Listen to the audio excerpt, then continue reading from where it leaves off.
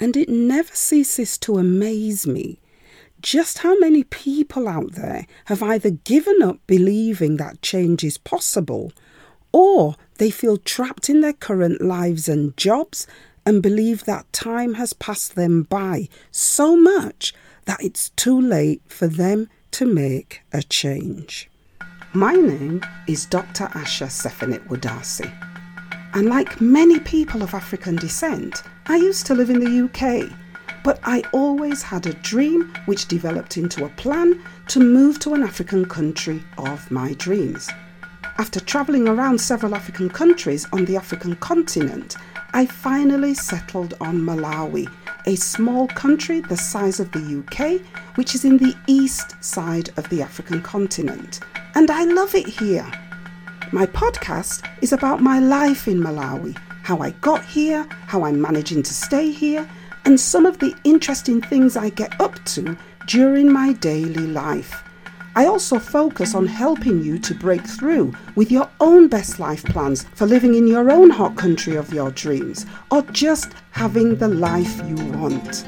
I also look at your money freedoms, your job freedoms, and many other things that can help you to get that best life.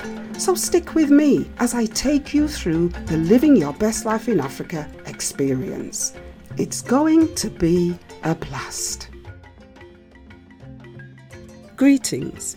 You're listening to the Living Your Best Life in Africa podcast, and this is episode 152. So if you're in my private Facebook group, you'll know that I've been posting pictures of the progress of my house build in Malawi. And if you've been following my journey, you'll know that I moved to Malawi in East Africa.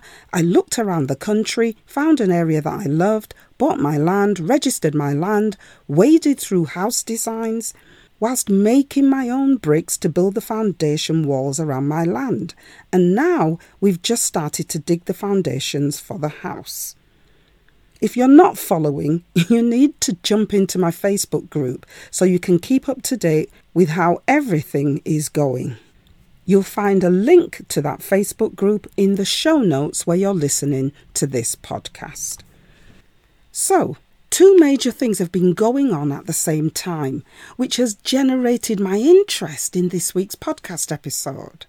I've been talking a lot about the progress of my house build, and I'm also coming to the end of my registration period for my side hustle coaching program. And doing these two things, it never ceases to amaze me just how many people out there have either given up believing that change is possible, or they feel trapped in their current lives and jobs and believe that time has passed them by so much that it's too late for them to make a change. And I find this really sad, but only for a while, because in my cup half full kind of approach to life, I'm here to try at least to offer you some motivation with my own take on why it's never too late for anyone to achieve their best life, no matter your current situation.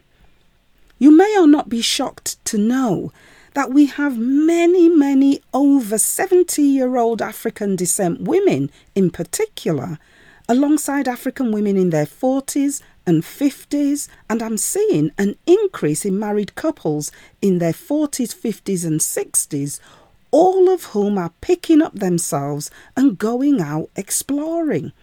And where are they exploring? They're going out to African and Caribbean countries, and they're exploring whether they could live there or whether they need to look for somewhere else. And they're enjoying the process because they are so focused on making positive changes in their lives and at least having some quality time living their best lives. Just in my small circle alone, and believe me, it's small, I know of 6 families made up of single women and married couples who are currently long staying in different African and Caribbean countries just to see what it will take to live in those countries, after which they will return to their Western countries and start to plan their exits. 6 different people or couples, and that's just in my small circle. And what I know for sure is that we are silently making these best life changes and not talking about them because of our highly suspicious natures, and also because, quite rightly, we try to protect our innermost selves from bad mind. But the consequences of that are that there are less opportunities to inspire other people to at least give it a try. And with that in mind, I also share parts of my journey with small groups of people, because it's not everything we do that should be out in the open for the entertainment and consumption of others. But as I said, one of the downsides to this approach of keeping our plans secret when we live in countries that actively limit safe social spaces for Black people where we can share and support each other, one of the downsides when these spaces are limited is that all the good things we are doing, all the life-giving and life-changing things we are seeing and engaging with, and all the opportunities to support each other to grow, these things mainly remain hidden. And the only time we get to speak about them is when we're reminiscing with friends over what we hope or hoped our lives would be, and why we wish we had made more of an effort to make those changes when we were younger. And in those moments, if we feel things are not working out, we become just like everyone else who has hit a plateau in their lives. We feel stuck in life, and we feel that we have gone as far as we can go. And in those moments again, we stay stuck. And anywhere where we feel we are stuck, we feel pain and unhappiness. Another reason why we stay stuck in unhappy life situations is that we are afraid of failure, especially if we have failed before, and even more so if our failure was a very public event.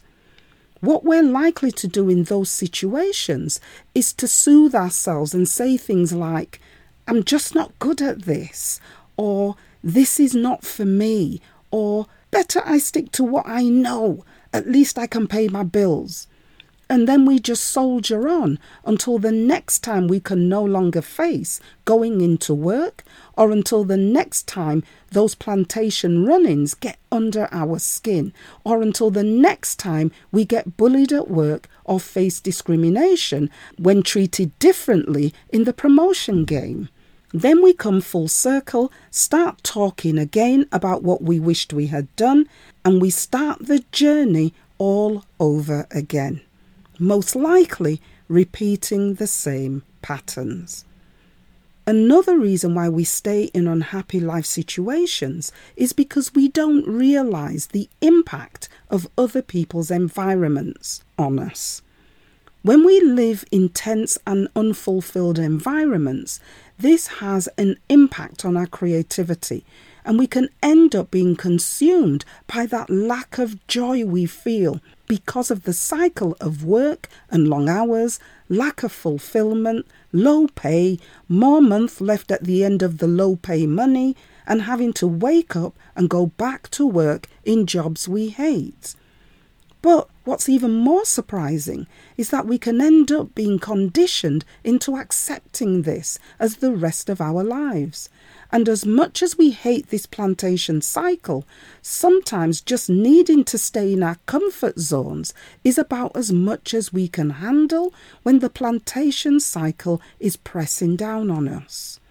Just knowing and having the comfort of how the pieces of our current lives fit together is all that we want to deal with, because everything else feels so hard. And when we get in from work and we think about the day we've had, our creativity is stifled, and doing anything else feels so hard, until, of course, we get to the point where we've had enough and the whole contemplation cycle starts again. And this is the treadmill we are on because of the culture we live in, which teaches us to keep our successes secret and to measure our goals and successes in life as a timeline. And when talking about our goals and successes as a timeline, you know how that goes. I want to do this by the time I'm that age. I want to have my own that by this age. I want to have achieved this by the time I reach that age. But the problem with this approach is that it has a tendency to create instant feelings of failure the moment you miss one of the key targets. And when you're viewing your life and its achievements in this linear way, it's easy to forget that different parts of our lives mature and season both separately and alongside each other. And so rather than see life as a bunch of missed targets and getting distracted by the curveballs that life throws at you, instead, it would be better to have an awareness of what's happening. And if you're able to find out why you've been hit with a curveball. Next, find an alternative route around the problem to get to your goal. The key is that it's never too late to try. It's never too late to make a start, and it's never too late to make that change.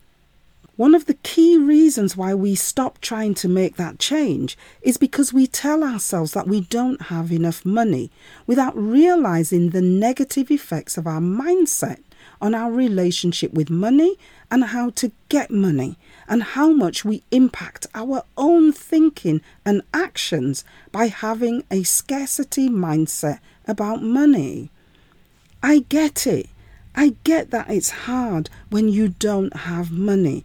I get how restricted you feel about trying to make change.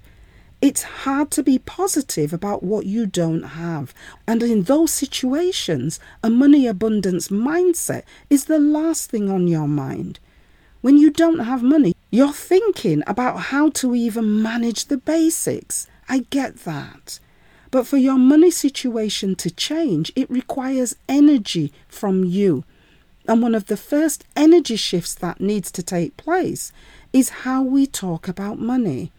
It takes as much energy to talk about what we don't have as it does to talk about how we solve our money problems. And if we talk about money from a positive mindset position, all the research shows that we are more likely to come up with creative and positive ways we can get more money, earn more money, and make more money. So rather than thinking that your lack of money makes it too late for you to even try to change your life, try focusing on the energy of being grateful and excited for the opportunities money already provides you. Like money enabling you to have a smartphone, for example. A smartphone is a massive tool to have to help you change your money mindset, especially when you think about how many people every day start a side hustle just using their smartphone. And also that 66% of all side hustles and small businesses use their smartphone to make money every day, myself included. And when you visit African countries, this is even more in your face. This is what you see. In Malawi, it never ceases to amaze me at how people use their mobile phone, not even a smartphone, because most people don't have smartphones, but how they use their mobile phones to communicate their side hustle plans and to move small amounts of money around to fund the progress in their businesses. Living in African countries and living amongst local communities is the best reminder for me to always think with an abundance mindset, because that is what I am surrounded by. And when I see everyone of every age trying to make a way with the same energy as some of the richest people I've ever met in my lifetime, it reminds me of the power of abundance thinking. And it reminds me that it's never too late to refresh your thinking, never too late to make a move, and therefore never too late to try. It's always important to try, because if we give up, we will never know how close we are to breaking through and being successful. We will never know how much the smallest change we make can be that breakthrough change and yield our biggest results that can change our lives. Given how everything we are and everything we do is connected, we are always closer to our next success than we think and feel. And if we keep trying, that breakthrough will come, because that breakthrough could be just around the corner. And if you keep pushing forward, you continue to move closer to transforming your abundance mindset into a state of abundance and a life of abundance. And that is what we all want. So if you're wondering what your next steps should be to keep on trying, firstly, try changing your story. What's your story? Well, that's your plan. What is your best life plan? And if it's not working for you, then try changing it. Take some time to reflect and then see what you need to change. Then turn your obstacles into opportunities by reframing the challenges you face as chances to grow and prosper. A bit like the obstacle of having to work a full-time job, and then instead of coming home and just sinking into that chair, think about using your downtime, the time when you are not at work, to see how you can make extra money doing something else, adding another income stream to your finances before you have to go back to work. That's one example of reframing an opportunity. Next, make a plan for how you're going to get to where you want to go, because plans are always a great way to support your willpower, especially when willpower alone will not get you to the finish line. And finally, and perhaps most importantly, celebrate your small successes. I can't say this enough. Every win in your life is a blessing and a gift, and practicing gratitude will keep you feeling positive and will drive your focus. I hope this has been something that has sparked an interest and stimulated some ideas in your mind. As usual, thanks for tuning in. It means a lot when you take time out of your busy schedules. Remember to subscribe to the podcast so you don't miss a thing. And also, please leave me a review on iTunes or leave me a rating on Spotify to help make this podcast more visible. And finally, don't forget you can follow my house building project in Malawi by joining my private Facebook group. The link is in the show notes.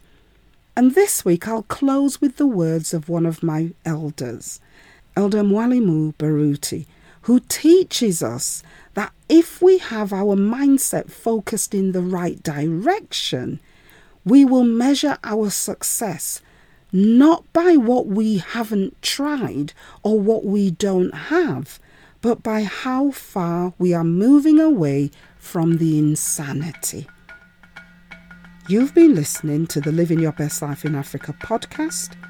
My name is Dr. Asha, and for this week, I'm out.